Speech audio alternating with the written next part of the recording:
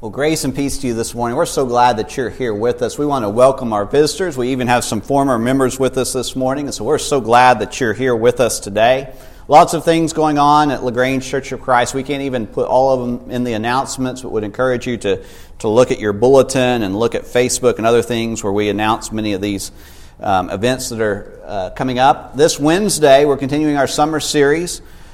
Charlie Johansson from the Brentwood Oaks Church of Christ in Austin will be with us. And if you can be here, I would encourage you to do so. Charlie's a wonderful speaker. I know you'll be blessed by his message. And so we just wrapped up a series on the book of Revelation, and now we're transitioning to a series that we've done for several years now called Preaching from the Poets. If you are a visitor here, basically what this is we're looking at the spiritual message behind some popular songs that people hear on the radio nowadays. And kind of give you some background, if you look in the book of Acts, you'll notice that Paul preaches Christ anytime that he gets the chance. But how he preaches Christ depends on who his audience is. And so he doesn't expect his audience to adjust to him. He meets them wherever they're at. And so, for instance, when he speaks to a Jewish audience, he relies heavily on Jewish scriptures. He speaks of Abraham, Moses, and David, but he always ends with Christ. When he speaks to non-Jewish audiences, these people were sometimes often referred to as Gentiles, he understands that they're unfamiliar with the Bible. They don't know the Jewish scriptures. They don't know anything about Abraham, Moses, or David. So he uses sources that are familiar to them. And we see this in one occasion in Acts chapter 17 and verse 28, where Paul uses pagan poets to preach about God. And he arrives in the same place that he does with the Jewish audience. He always preaches Christ. Well, there are several lessons that we can learn from this. As our culture continues to grow more and more secular, we're going to have to become as savvy as Paul in reaching out to others. And so we're at a tipping point in our country. A recent Pew survey showed that only 56% of Americans believe in the God of the Bible. 56% believe in the God of the Bible. And less people are attending church each year. This means that there are a lot of people in this country, in our culture, with a very limited spiritual vocabulary. They are unfamiliar with the Bible. They don't know the stories that we have grown up with. And so we're going to have to reach them in other ways. We're going to have to use poets and other things to reach them with the gospel of Jesus, just as Paul did long ago. Now, the song we're looking at this morning is You Say by Daigle. And Lauren is a Christian artist, and I don't typically choose Christian artists in this series, but Lauren has had tremendous crossover success. She's won several Grammys, and her last album debuted at number 3 in the Billboard Top 200, and so her songs, they're played on mainstream radio as well as Christian radio. If you learn a little bit about Lauren, she is someone who's committed to her faith, and this comes across in her lyrics. She spent a year as a missionary in Brazil before going off to college. Someone who gives up a year of their life so they can help others and share the message of Jesus. That's a special individual. And You Say, the song that we're looking at, is her most popular song to date. And it's easy to see why. It's catchy. It's a song that's on the radio, and I'm sure a lot of people who listen to it and sing along with it, they do so without even realizing maybe what the song is about, especially those who hear it on just the contemporary radio stations and not Christian radio. They probably sing along, and they never pay attention to the lyrics. In fact, this is something that happens all the time. One of the most famous examples of this occurred in 1963 when a group called The Kingsmen released their hit single Louie Louie. And it reached number 1 on the charts, and no one had any clue what they were singing about. You couldn't make out any of the words or anything. So much so that the FBI got involved, and they investigated the song because it was impossible to make out the words, Now, if you listen to Lauren Daigle, she sings clearly and beautifully, but still, a lot of people just listen to the tune, and they never pay attention to what's being said. And this is a shame, because this song is one of the most meaningful songs that has been produced in recent years. And the lyrics and the poetry of this song will bless you whether you like the music or not. And so it begins with a problem that most of us have probably wrestled with at various points in our own life. And so these are the first few lines. I keep fighting voices in my mind that say I'm not enough. Every single lie that tells me I will never measure up. Am I more than just the sum of every high and every low? Remind me once again just who I am, because I need to know. So the question being addressed here is, where do we find our identity? And this is a question that every single person has to answer, whether you're religious or not. We're going to find our identity in something. So what's it going to be? And we struggle with this in our culture. Many people are confused about gender identity, and I'm sure you've heard about that. You know, most of us grew up in a time when there were two genders. You were either male or female. Now there are many different genders, and people are confused. And why is this? It's because people are wrestling with identity issues. It goes deeper than gender. It goes far beyond gender. And we live in a culture full of lies. We're constantly bombarded by them. And we hear them all the time, and many of these lies go in one ear and out the other, but some of them don't. Some of them, they affect us personally. And so every time we look at the magazine rack in the grocery store, we're reminded that our culture says that we're supposed to look a certain way. And political parties tell us that we're supposed to think like they think. And social media tells us that we need to have perfect lives. You see Instagram and all these pictures of people who seem to have no problems. And we're surrounded by various influences that tell us that we need to look and act and speak a certain way. And this is why many people are confused about who they are and who they should be. And the song understands the culture in which we live. The second line speaks of all the lies that tell us that we do not measure up. And we've heard these lies. And some of us have believed them. We're told that we're not pretty enough, or we're not good enough, or we're not talented enough. And we encounter messages like this on a regular basis. And we may also wonder if we're just the sum of every high and every low. Is this it? Is there more to life than the day in and day out monotony that we experience on a regular basis? That's a question that many people wrestle with. And the song asks, remind me once again just who I am. And you hear the confusion. Who are we? Again, this is one of the most important questions that we will ever answer. Everyone has an identity. What is it? And again, this is not just a religious question. Identity is for anyone. And identity is a central theme in Scripture. And so as God is creating Adam and Eve, He makes their identity known. We see this questions of identity beginning to be answered in Genesis chapter 1. So God created mankind in His own image. In the image of God, He created them. Male and female, He created them. And so Adam is male and Eve is female. And this is part of who they are. It's part of their identity. But it does not tell us everything about them. And the main source of their identity is God. They are human beings created in the image of God.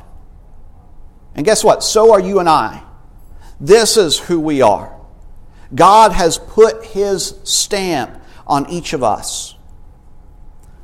The song begins by asking several questions about identity, and then in the chorus it gives us the answers to these questions. You say, I am loved. when I can't feel a thing. You say I am strong when I think that I am weak.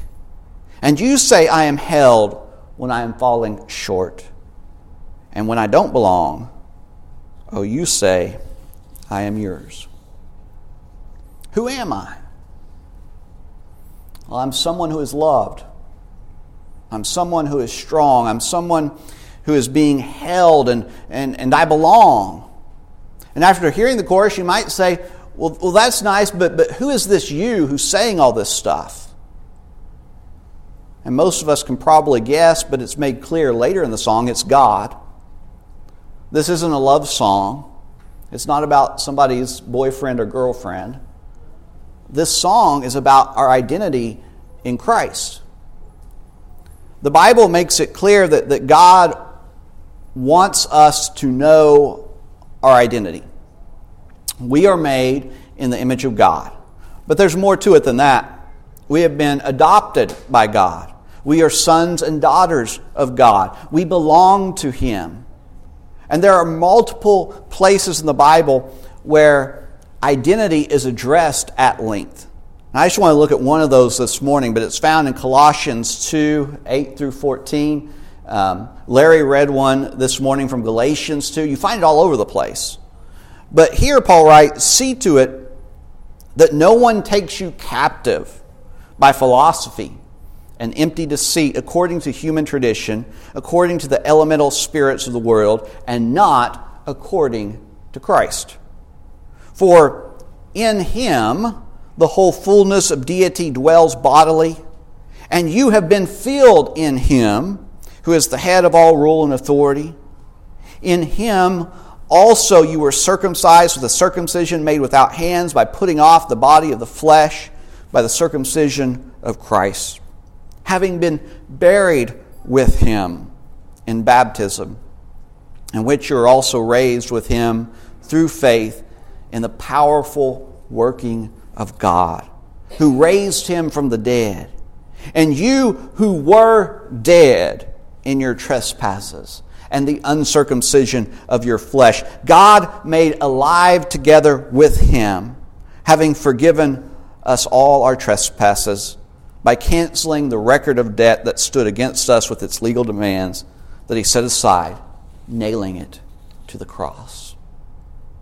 And so Paul begins in this passage much like the song does. There were many voices in Paul's day spreading lies about identity, and he talks about that. There were philosophies, and there were traditions, and there were worldly powers, and they were proclaiming a much different message than the one that was found in Scripture. Every culture spreads lies regarding identity. And if you look at what Paul's saying closely, we learn that these lies, they're powerful. They imprison many people. And they keep people from living an abundant life in Christ. In the book of Colossians, Paul repeats the line, in Him, or sometimes with Him. And he says it over and over again. In Him, in Him, in Him. And when he does this, Paul's reminding us of our identity. We find our identity in Him, in Christ. In baptism, we die to ourselves and we're raised a new creation. Our sins have been forgiven, and we have received the gift of the Holy Spirit. We're not defined by our highs or our lows. We are defined by our position in Christ. What is that position? Well, notice verses 9 and 10 again. In the ESV it says, for in Him the whole fullness of deity dwells bodily, and you have been filled in Him, who is the head of all rule and authority. The New American Standard Bible says, for in Him all the fullness of deity dwells in bodily form, and in Him you have been made complete, and He is the head over all rule and authority. The ESV says we have been filled. The NASB says that we have been made complete. Basically what it means, whether you look at either version, is that in Christ we are lacking in nothing. Does this mean we're perfect? No, not at all. Being a Christian means we're on a journey to look like Jesus. We're being sanctified every day. The Holy Spirit is in us, helping us to be transformed into the image of Christ.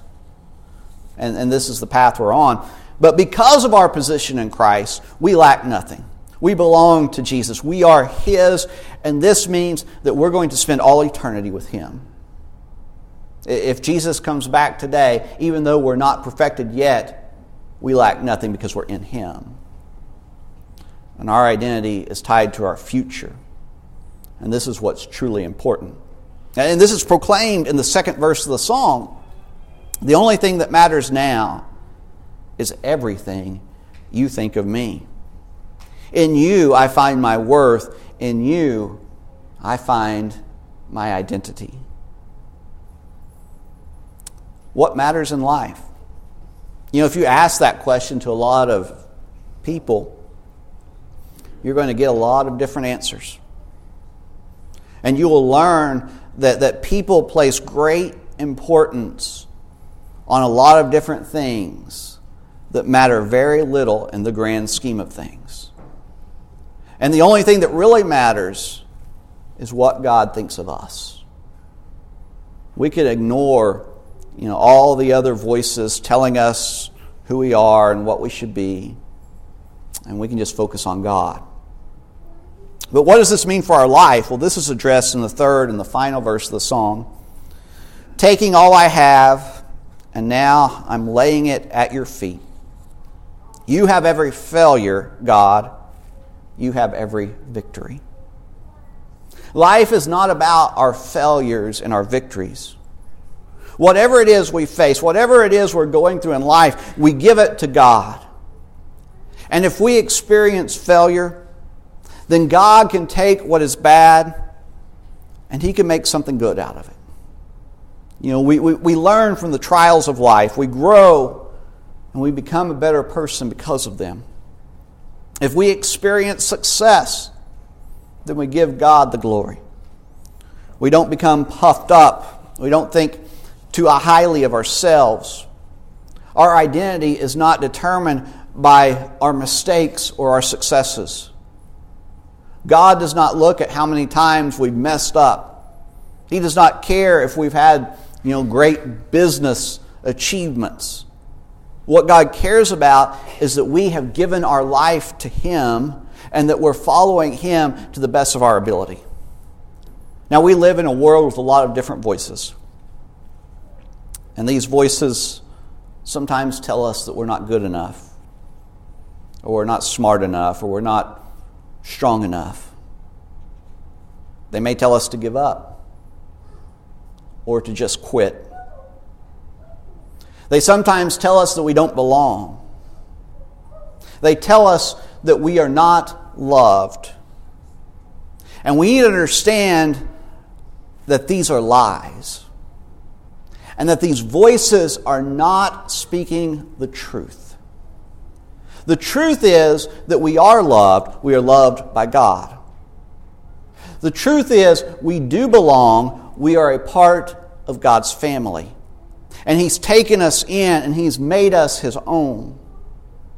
And the truth is we are complete because our identity is found in Jesus Christ and we lack nothing.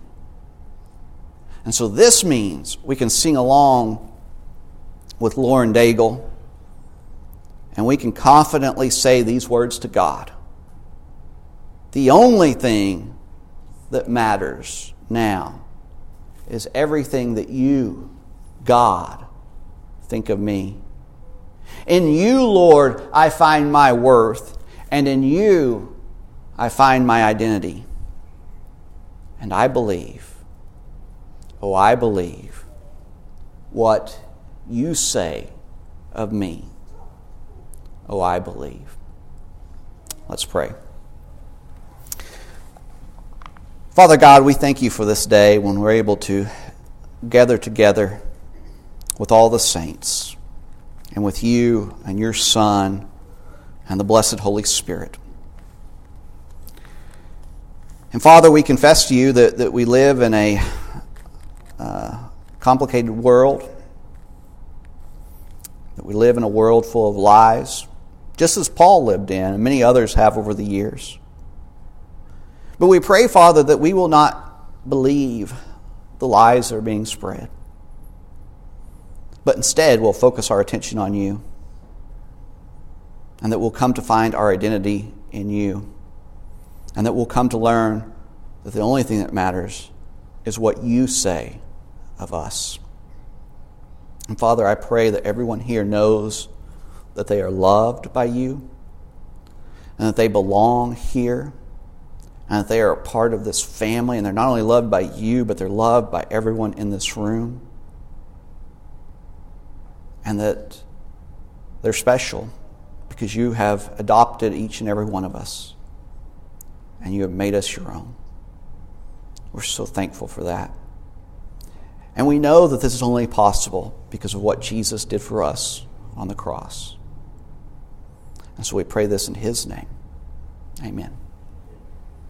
If you're here this morning and you're not a child of God, you haven't been baptized and made Christ your identity, as Paul speaks of there in Colossians, it's one of the most marvelous things that you can do. And if you're here this morning and you want to do that, or if you just have some questions about that, we would love to speak with you or to help you in any way at all. Or if you're here and you need the prayers of this congregation, why don't you come now as we stand, as we sing.